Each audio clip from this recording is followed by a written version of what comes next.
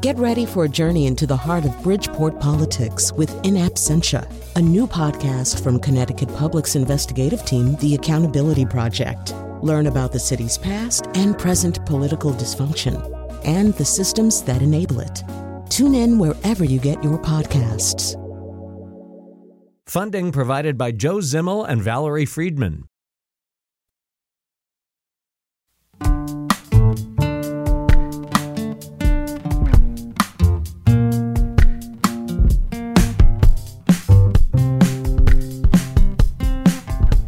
This is Where We Live on Connecticut Public Radio. I'm Lucy Nalpathanchel.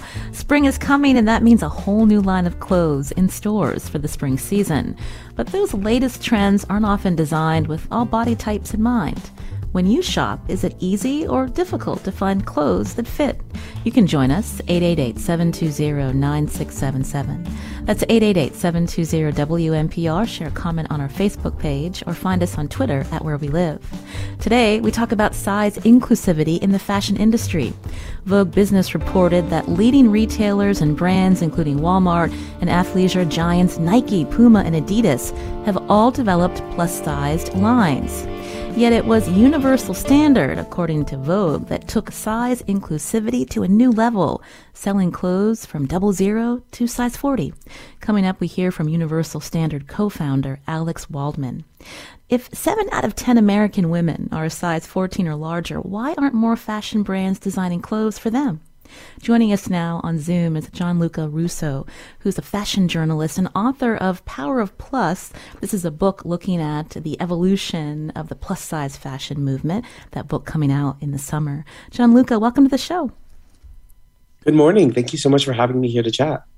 So I mentioned the average size of American women today. So this is a big opportunity for designers. So what's the issue, Gianluca? Yeah, well, I think the issue is that there are multiple issues, and it's not just one problem that can be solved, but there's really multiple layers of stigma and of design issues and of all these different things kind of working against designers. And so, of course, there's kind of the stigma attached to larger bodies and the fact that for so long, fashion has been operated by this thin ideal that has been so prevalent throughout the industry. And for many, that's kind of remained prevalent till today. So that's, of course, a huge issue in and of itself.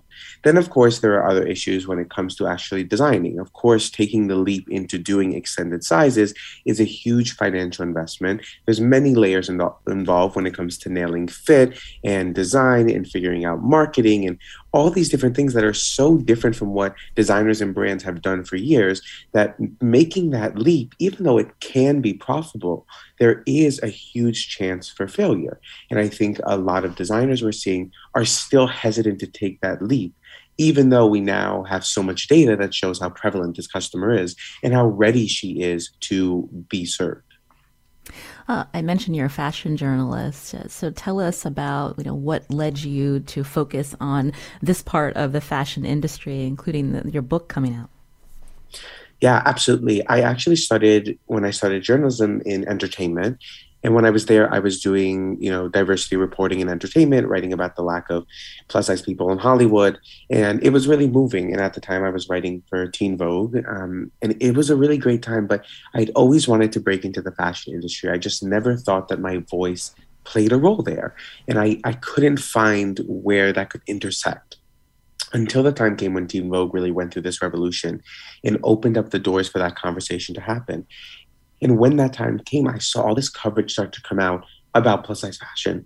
And it was just a brand new world to me, something that I had never really been exposed to, especially as someone who has always kind of shopped on the menswear side of things, where plus has never been a priority. It was something I didn't know anything about. And so when Teen Vogue kind of made this shift, it was the new hot thing that I wanted to dive into. And thankfully, I was able to very early in my career. And then I spent a good 5 years just digging solely into this market, into this community, learning about what size inclusivity really means, what inclusivity really means at its core.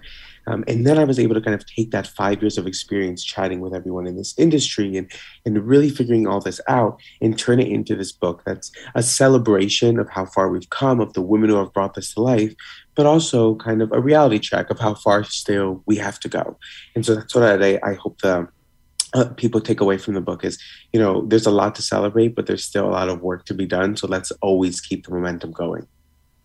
And Gianluca, when we talk about how plus-size fashion has evolved, can you give us a timeline and how it has changed in the last few decades? Absolutely. I mean, I think a lot of people think of plus size fashion as starting when kind of social media erupted, right? They think of Ashley Graham and these amazing trailblazers. But the origins of plus size fashion go back to the 1900s, really. And of course, we could trace it back to the start of Lane Bryant in 1904 and kind of the evolution from there. I think we saw a lot of momentum in the 80s and 90s with kind of the rise of the first curvy supermodels there. You had people like Emmy and Kate Dillon, and these people who, under today's standards, were not plus size, but of the 80s and 90s were considered plus size, and who really started to blaze a trail in places like Vogue. And so there you really had a lot of momentum building, and there was just more of a community aspect because of these models. But things really picked up more steam, I would say, in the 2000s until now, during the digital age when we could really connect. Because before this, there were, of course, plus size women who existed in the 1900s, but it was like one person in a family, right? Or one person in a town. There was no real connection between them. And so with the digital age, with the rise of blogs and LiveJournal and Tumblr and eventually Instagram and digital shopping and all of this customer became undeniable. She was not only there and ready because of how confident she had become through people like Ashley Graham and Precious Lee and all these iconic models, but now she was connecting directly with other women across the country in her exact same space.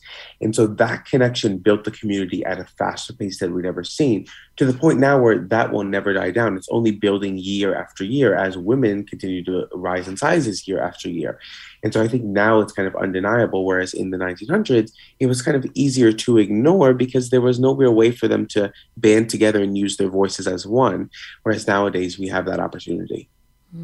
I think about people like Lizzo, who has championed inclusivity for years. I just wanted to play this clip where she's speaking to fans. Let's hear it. I want you to know that I love you very much and I'm very proud of you.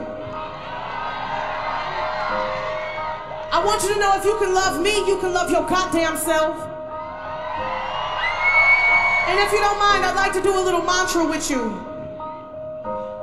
I want you to go home tonight and look in the mirror and say, I love you, you are beautiful, and you can do anything. I really want you to say that because I believe we can save the world if we save ourselves first. Gianluca, I wanted you to respond to that Lizzo mantra and, again, how celebrities like her have really also helped raise awareness about this.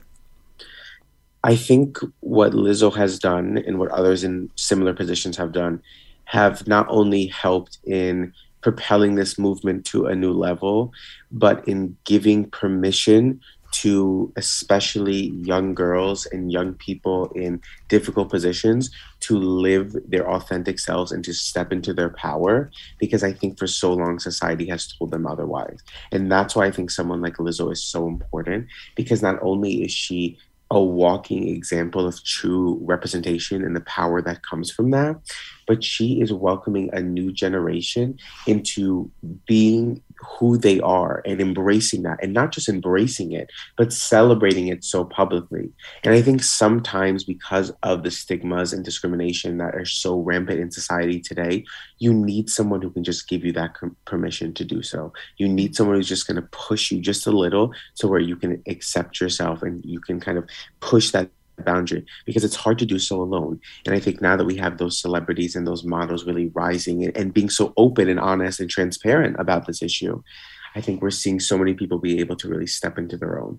And I think that's the most exciting thing, right? Because I think there's so much trauma attached to this topic. There's so much discrimination. There's so much to rework in our mind that sometimes we just need someone to hold our hand through it. And I think celebrities like Lizzo are helping people do that.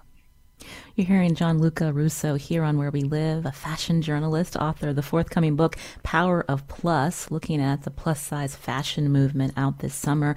As we talk about size inclusivity, coming up, we're going to hear from the co-founder of Universal Standard, Alex Waldman.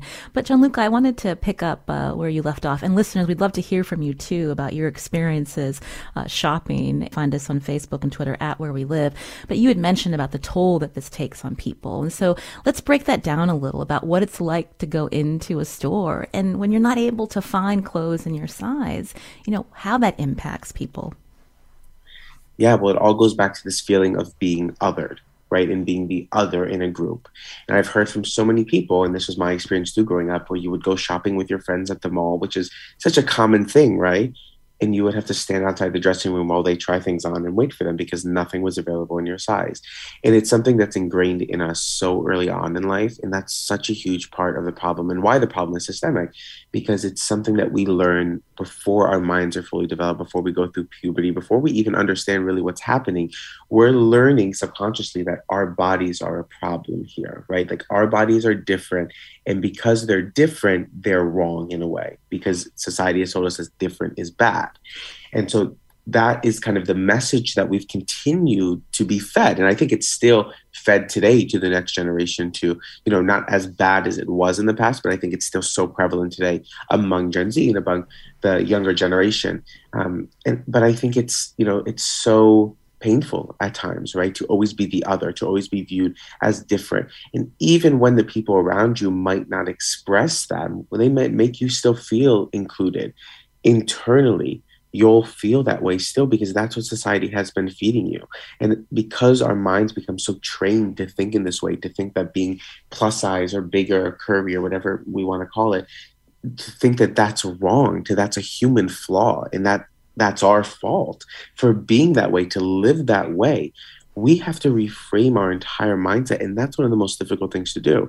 That's why I think this conversation around body positivity needs to change to being more about a journey, right? A lifelong journey, because there's no easy switch to suddenly being confident. You can't just, hear one of Lizzo's songs, for instance, and automatically feel 100%, because not even Lizzo feels 100% all the time, right? As she's been very open about. And so I think that's the thing. It's like, it takes so long to get to the point of feeling that pain of being plus size in a thin only world, that it's going to take so long to rework that and fight against it. And so how are we seeing brands respond? So when we think about what plus size fashion is, or the fact that there's that section in the store if people are still buying clothes in physical locations, Gianluca. But this idea that if you're plus size, okay, well, here's black, here are dark colors, here's something that's baggy. How is that changing?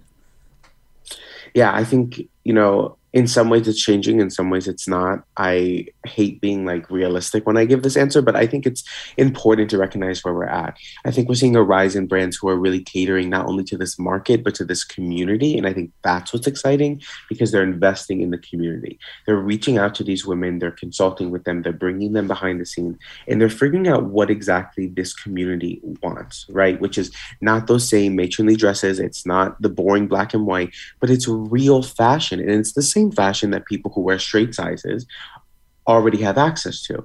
And so I think brands like that are really starting to understand who this customer is and really how she's not that different. I mean, there are, of course, ways that she's different, but at her core, what she wants is the same. And right, that same is equality.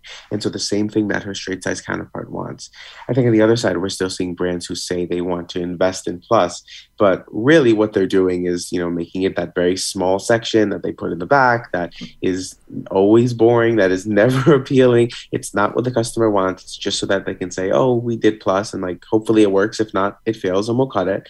And they don't really make an investment in the community. And I think differentiating between investment in market and community is important, because I think especially for the plus size space, that community element is so vital.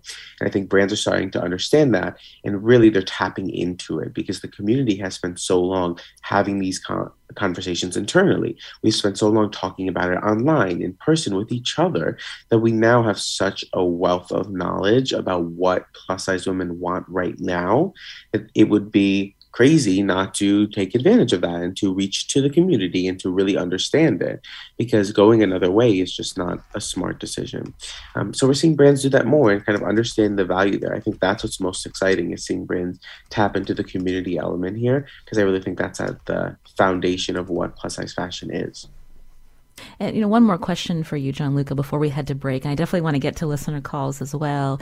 But when we think about size inclusivity, so what does that mean? When we think about the range of sizes that should be offered? Yeah, that's a hard question. I don't think there's one solid answer for it. I think there's a lot of debate around this topic of, what does it mean if you say you sell plus sizes, or what does it mean if you say you're size inclusive? Because I think a lot of brands will say they're size inclusive and then they'll go up to a 24 or a 28, which is an extended size range, right? But it neglects still women who are above a size 28. So is that really size inclusive as a whole? No. And so I think it's a hard answer. I don't know if there's one solid term. I think the term size inclusive has become the go-to for a lot of people. I prefer when people say we sell extended sizes 0 through 24, 28, 32, 40. I think when people list what the range is, it's kind of better because you're upfront about it. Because I think a lot of people, unfortunately, as body positivity has become so commercialized, have really capitalized off this topic of size inclusivity. So it's hard to tell. I always prefer the term extended sizes and then for people just to list what the sizes are. But I think we're always talking about sizes that are above a 14 and that are hopefully a 14 to 40. And then size inclusive would include the straight size of the spectrum as well. So it would include the 0 to 14 as well. So size inclusive should mean the whole thing, not just plus, not just straight size. It should mean the whole spectrum. Gianluca Russo, again, is a fashion journalist, author of the book Power of Plus, coming out in August, examining the plus-size fashion movement.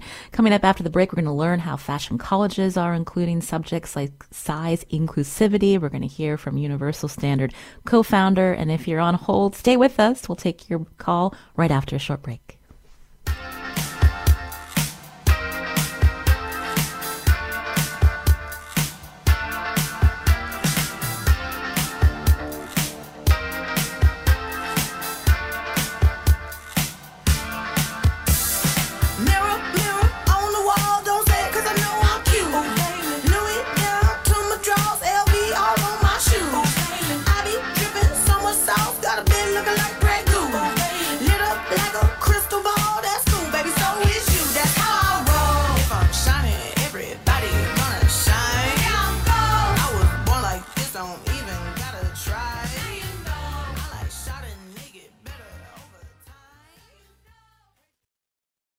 Support for this podcast comes from Hartford Healthcare.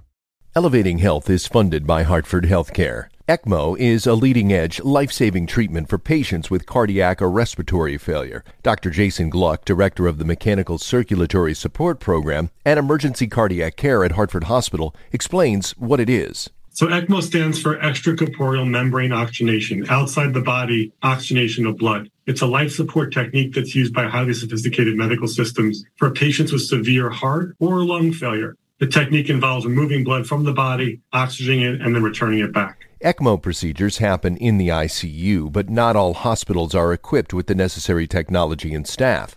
Dr. Gluck describes Hartford Hospital's ECMO Go team. So ECMO is considered when treatments have failed. And in our center, with a special ECMO on the Go team, we'll actually take that technology to their hospital and help them out there if they need to stabilize the patient and then bring them back to Hartford for recovery. For more information, go to ctpublic.org/elevatinghealth. This is Where We Live on Connecticut Public Radio. I'm Lucy Nalpathanchel. 7 out of 10 American women are size 14 or larger. If that's you, do you still shop in stores, or are you discouraged by the lack of options grouped in the plus size section? Coming up, we're going to hear how fashion colleges approach size inclusivity in their curriculum. My next guest co-founded a fashion brand that offers all of its clothes in sizes 00 to 40.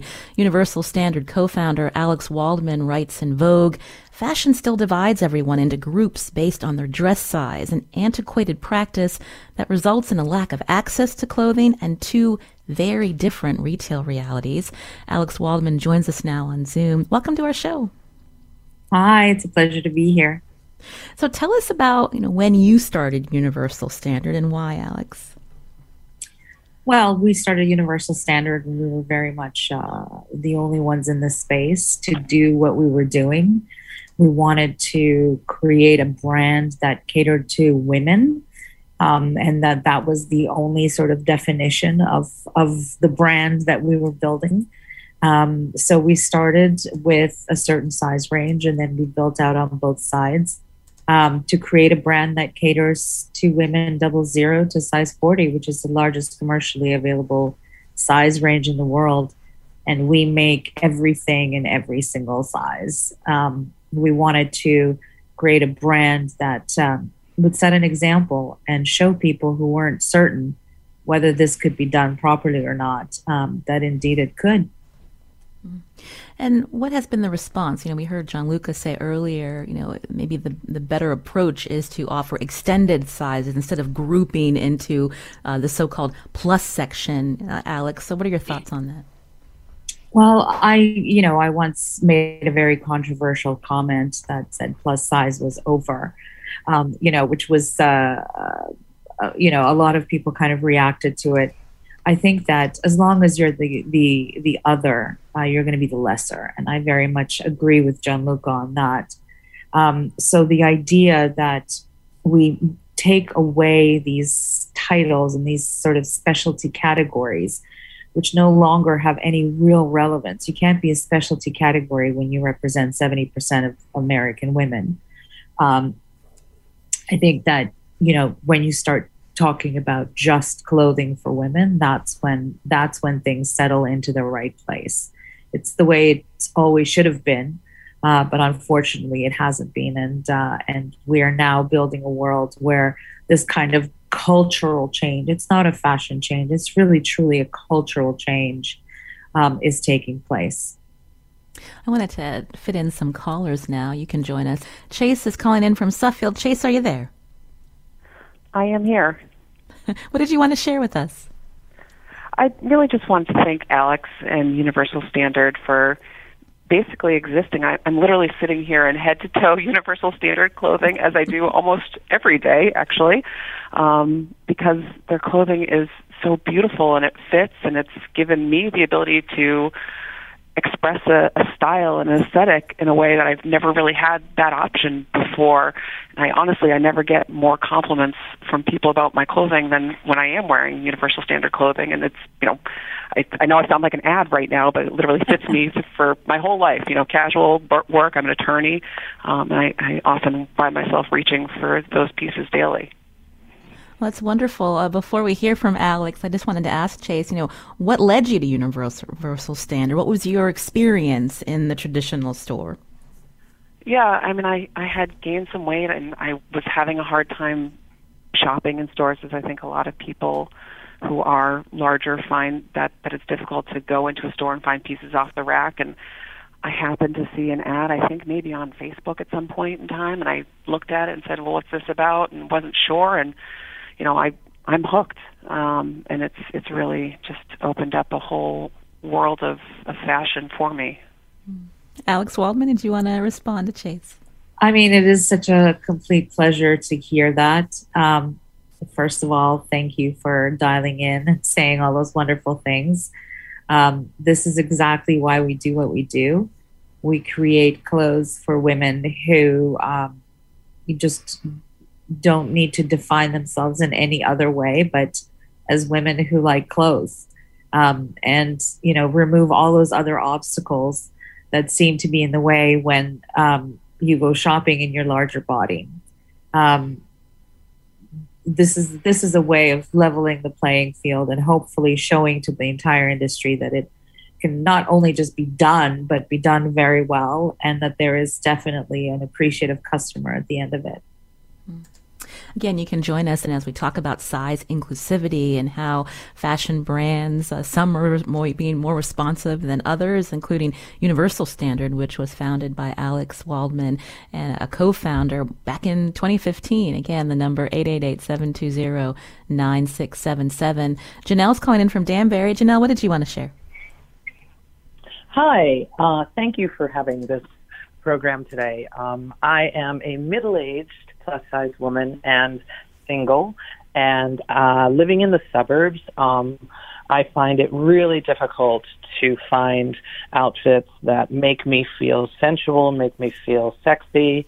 I happen to be in the arts, and I live a young life, but oftentimes when I go into the stores, I think there are a lot of outfits that are available for the younger generation, which is great. Like, I love the stores like Torrid and the other stores that are catering to the younger ones. But, when I go to look, I would like to feel sexy and sensual without wearing a crop top at age 52. And I just find that that's still really difficult where I live right now. I know that one of the department stores, the plus size section is down in the basement in the corner, back in the corner. They moved it, actually. It didn't used to be there, but now that's where it is. So I think that as a middle-aged woman, I feel that I still have a lot of difficulty finding clothing when I actually go into the stores to purchase. Well, thank you, Janelle, for calling in to share your perspective here with us. Alex, Janelle talks about the plus size section being in the basement or in the corner, and we brought this up with Gianluca earlier about the toll that it takes on people when they are relegated to not very many options, and it's not something that they get excited about, that they can't wear these kinds of trends and colors and that they see others in. Can you talk about that? Yeah, I think this is a very real and very familiar problem. As long as you're the other, you're always going to be the lesser. That's why it's so important to set an example and say, everyone can wear everything, and let the consumer decide what they want. Just put the care into making it, and they will come. If you build it, they will come. I think that the caller's reflections are very apt and very true. It is very difficult to go out there. If you're a woman in your 50s and you don't want to wear a crop top, it's very difficult to go out there and find something that makes you feel the way you want to feel. That's why it's so important that other brands take up this mantle and start diversifying the options that are out there for people. This is one of the biggest goals we have as a brand. We make ourselves entirely available. And as much as I love Universal Standard, I want to be able to walk into other stores and request my size. This is a cultural change that is taking place. And it's happening perhaps a little bit more slowly than we would like, but it is happening. And there are brands out there that are really stepping up and taking on various categories for various ages and a number of different looks. It's still slim pickings, but it is definitely moving in the right direction. And there are plenty of brands out there now that are really starting to pay attention to a much broader aesthetic for women of all ages. What are the obstacles for getting more brands to embrace size inclusivity? I'm looking at that same Vogue business article that you were quoted in that also talks about the higher manufacturing costs of plus size apparel and how that can set back investment for the future. So explain how Universal Standard makes your clothing. Well, we started as a brand with the goal of making clothing across a very large size range. That helps tremendously. When you are a brand that is already established as a quote-unquote straight size brand, and you have to make the foray into larger sizes, it's a more complicated process because everything is already established. And you have to, in a way, learn a whole new way of making clothes that take up more material and perhaps need a higher degree of knowledge in terms of how to engineer the clothing. It's an investment. What we are saying is that it is absolutely an investment worth making in your brand because this is the future of clothing. It is the future of culture. It is inclusive and it has, it's got to be much more far-reaching than it has been until now. There are real obstacles, but they are completely overcomable, if I can put it that way. And you just need to have the desire to do so, which I think is becoming more and more obvious to more and more brands. And I mentioned that you co-founded your brand in 2015. So you found a way, and when you think about the price point, you found a good place to handle the investment, but also getting a return, Alex. Yeah, absolutely. Because the customer is there. And, it is undeniable. You cannot have a specialty category with 70% of American women in it. It makes absolutely no sense. And you can then no longer have an industry that complains about, its lack of robustness. You can't ignore 70% of consumers who are, by the way, not just buying for themselves, but for other people in their lives when they come to your store, whether it's an actual store or a direct-to-consumer website. It's just impossible to build a road forward without including so many people. You're hearing Alex Waldman here on Where We Live, co-founder of Universal Standard, a women's clothing brand that is the most size-inclusive brand in the world, offering sizes 00 to 40. Jackie wrote on Facebook, "It's been my experience that more expensive designer lines offer more generously cut clothes. The fabrics are more supple and flexible so that the clothes fit and drape my body more comfortably. And with less expensive clothes," Jackie writes, "my size fluctuates between 14 or 16. She's opted to buy fewer pieces for her business wardrobe to afford a more comfortable and flattering fit, but this inequity is so frustrating." Alex, can you speak to that and also the choices in the fabric that you use for your clothes? It doesn't always have to be the spandex that people might think of when we think of accommodating larger sizes. No, absolutely not. But ironically, that is not the problem. The problem is the lack of spandex. Sorry, I have the dog here.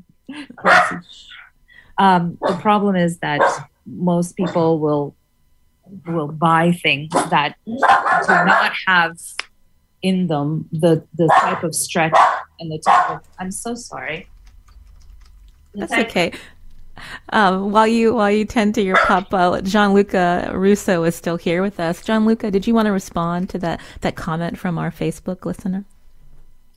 Yeah, well, I'll say that it's a completely understandable thing, but at the same time, I think it's important to recognize that, brands that put more time into fit, which is a long process in getting different fit models to try their clothing on and making that investment. And then, of course, when it comes to kind of the quality of things and the time, it's going to be of a higher price point. And I think we've kind of been conditioned by this world of fast fashion to think that fashion should be cheap and easy and all of that. But I think when things cost less, there's often a reason for that, right? There's less of an investment made so they can charge less and still make money, whereas the opposite is true for something that's going to fit you better and it's going to last longer. And I think as we pivot to a more sustainable model, I think recognizing that and understanding that you can buy, 5 pieces for your wardrobe and style them in different ways, and that can work perfectly. And that will cost the same as you buying, one new piece every week that's of a cheaper brand that is going to fall apart, that isn't going to be, fitting you as well, that's not going to be as nice quality.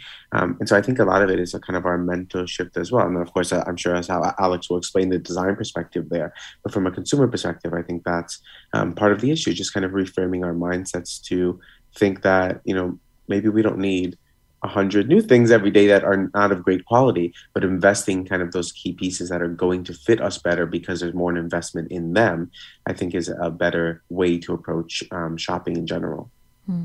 We wanted to hear the perspective of how fashion colleges are including subjects like size inclusivity as part of their core curriculum.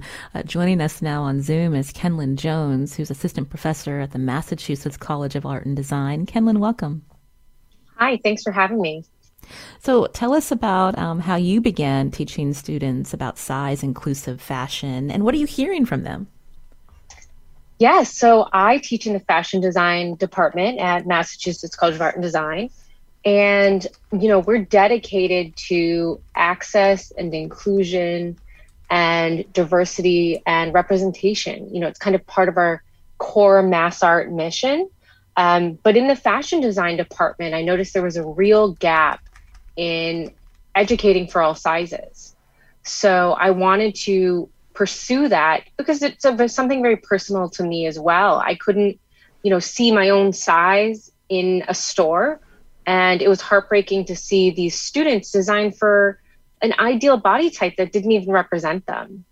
So working on showing them how to size their designs appropriately and to represent all customers, especially because, like Alex said, 70%, so a majority of the US American customer, female customer, is above a size 14. We heard from Elizabeth on Facebook. She writes, the latest season of Project Runway have included various size models, and it's been interesting watching the designers often struggle to consider the different proportions, and some have suffered critique. They were not prepared in their formal design training to deal with this subject. So Kenlyn, I'd love to hear your response to that and the work that you're doing to prepare students with this idea. Absolutely. We really want inclusive design to be thought of not as an addition, but as something that's been holistically integrated. And proportion is a huge part of that. Oftentimes you'll see major brands make the mistake of sizing up everywhere or not thinking of where a person might hold a little bit more weight or need a little bit more stretch or room. So I was able to bring in 2 plus-size dress forms, which is not a lot, but it is a start, as the recipient of the Dia Co. Inclusive by Design Education Fund, which was a collaboration between the Council of Fashion Designers and Dia & Co. And that money was raised because Lizzo had raised money at the Curvy Con. So bringing in experts and also bringing in the tools and educational materials we need to show students how to draft a pattern for a larger size or to make fit adjustments on a model. So tell us more about that when we think about designing clothes to be more size inclusive. So walk us through how you teach this. Yes. So a lot of times we will look at the human body and the proportion and thinking about how is something that we're going to design in 2D, so it starts as a sketch, and how is that going to look on a person?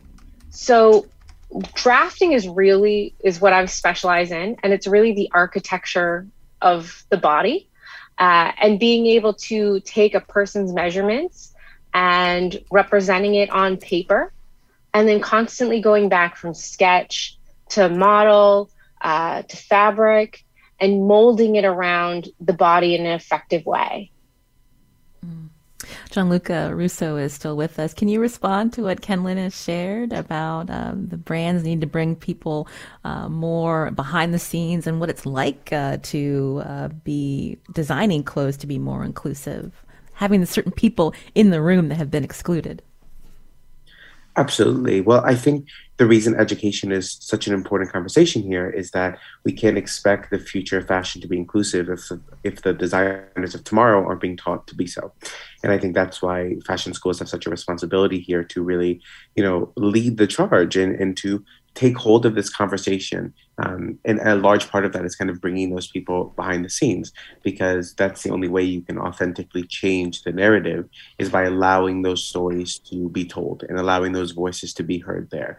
And of course, then, bringing in people with experience as well. And I think that's the important thing, is there are so many people who have a wealth of experience here, not only in, design, but of course in fashion marketing and all these different playing fields here that are important and that play into each other. But I think that the more that we bring people behind the scenes there in those conversations, and especially at fashion schools, it's going to open these kids' minds up to the possibilities that are there that previously were never shown. I think that's a huge part of the reason that we don't see size inclusive fashion today, is because it was never even a possibility. A majority of fashion schools across the country offer no plus size education. They don't offer specific courses. There's not electives. There's possibilities if they want to pursue doing plus in their senior showcase or the senior collection, but it's not part of the curriculum in a majority of top fashion schools across the country. I think that's doing such a disservice there.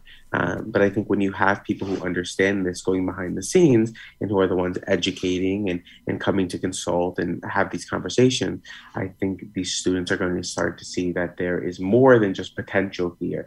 This is really the future, and they have to kind of get on board with that and be prepared for that, or else they're kind of being set up for failure and set up for a world that hopefully is going to be very different from the one we have now. Again, you're hearing Gianluca Russo, a fashion journalist. Kenlyn Jones is also here, assistant professor, at a fashion school in Massachusetts. But I want to thank Alex Waldman for joining us, co-founder of Universal Standard, again, a women's clothing brand that is the most size-inclusive brand in the world. Alex, a pleasure to hear from you. Thank you for your time today. It was an absolute pleasure. We're going to continue talking about this after the break. You can join us too. Find us on Facebook and Twitter at Where We Live.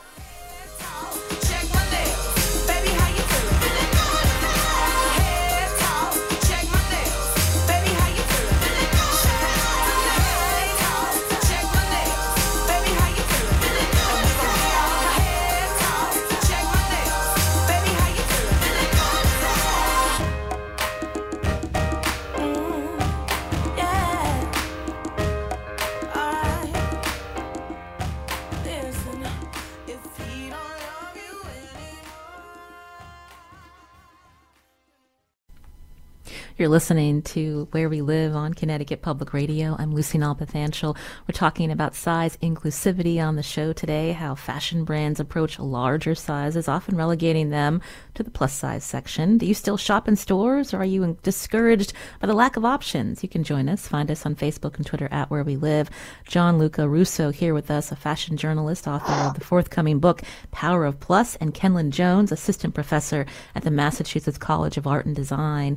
So I wanted to talk about, when we think about sustainable fashion and fast fashion, Gianluca, we talked about this briefly, all have become part of the conversation, but is it hard to have size inclusivity in fast fashion? Is it able to coexist, and why is this?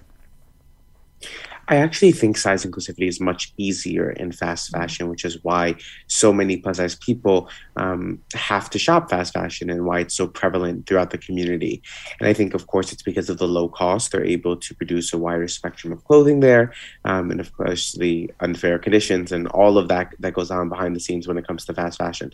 But I think because of the low investment that's made as opposed to sustainable fashion, that's why they really are able to produce such a wide spectrum. And I think also fast fashion is able to provide trending clothing and clothing that is very now, and you can't find that in sustainable per se. There is a rising sustainable market that caters to size inclusivity, and we're seeing many more brands kind of come on that. But I think at the same time, sustainable fashion is, of course, going to be more expensive. There's going to be less variety there. There's going to be less styles. And the majority of those styles are not going to be the trendy fashion we're seeing right now. Whereas fast fashion is offering that at a very cheap price in an extended size range to this customer, something they've never had before. And so really, in a lot of ways, this woman is looking at their options and saying, well, my only option if I want to dress in what my style, my aesthetic is to shop fast fashion.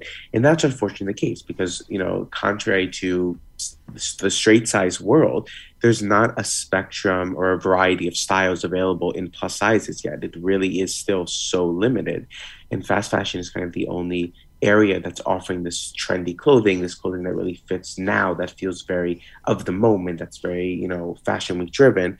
Whereas sustainable fashion it's different and it's not appealing to a lot of people, and it's also more expensive, and a lot of people just don't want to invest in that money. It's a mindset change, and I think that's a huge problem as well. So I think fast fashion is much more inclusive than sustainable fashion, and not necessarily because that's a great thing, but just because that's where we're at right now as designers continue to change and see the benefit there. But I don't think the sustainable plus size customer is as established as the one for fast fashion is. Kenlyn Jones, how are you talking about sustainability and size inclusivity in your classroom? Well, we kind of look at sustainability and plus size inclusion as part of a closed loop. While I do understand what Gianluca is saying, there are ways to create great looks for all that are still sustainable. So talking to students about low waist cutting and organic fabrics, and maybe that means that there won't be as many options available as far as manufacturing, let's say, 20,000 units. Maybe you only manufacture 2,000 units. But we believe that sustainability is very important in the fashion industry and in fashion education. I want to take a quick call. Virginia is calling in from Bridgeport. Virginia, we just have a couple of minutes. What did you want to share with us? Hi. So my name is Virginia. I run a shop in Bridgeport, and we're a secondhand fashion kind of place. So I was telling on the phone before, I started this because I couldn't find anything my size, like ever, especially when it comes to like trying to shop secondhand, trying to shop vintage. And like through starting this work in the community and having other people come to our shop looking for this, like I realized how big the emotional toll is on people for not finding clothes, for not finding what they want to wear even. So like having to come to our space and be shocked and cry and just be in absolute like shock that they can find things, that was very eye-opening because I thought it was an individual experience and like the way that you're thought to believe about this, but that has been changing. And like my goal is to change this. Like my goal is to, through our work, make this more accessible and try to find that community to offer that and offer those options. And it's been incredible to find out how much there's a gap and how much work there is to be done to bridge that. And Virginia, tell us the name of your shop before we let you go. Yeah, it's called Rich Bitch Thrift, and we're in Bridgeport. Wonderful. Well, thank you, Virginia, for calling in and sharing that with us. Again, we just have a few minutes left. Gianluca, we wanted to ask you, is this a problem when we think about men's fashion? Absolutely. I think it's even more of a problem than in the women's wear space, and simply because it hasn't been tackled at such extensive rates. And I think women's wear in the plus division and size inclusivity has been developing over so long, right? There's been decades of work that's being done. And of course, there's still so far to go, but there's kind of this community behind it now that's really propelling that momentum. I don't think the same is similar in menswear. I think it's actually very different. I don't think that community has been established yet. Because of that, brands aren't necessarily so sure that that customer is there, even though statistically that customer is there. I believe the statistic is that the average man wears a size 38-40 pant, which is considered plus size. A majority of brands will cap out at a size 36-38 pant. So they're capping out right before they hit the average. And that's the majority of mass retailers and designers and all of that.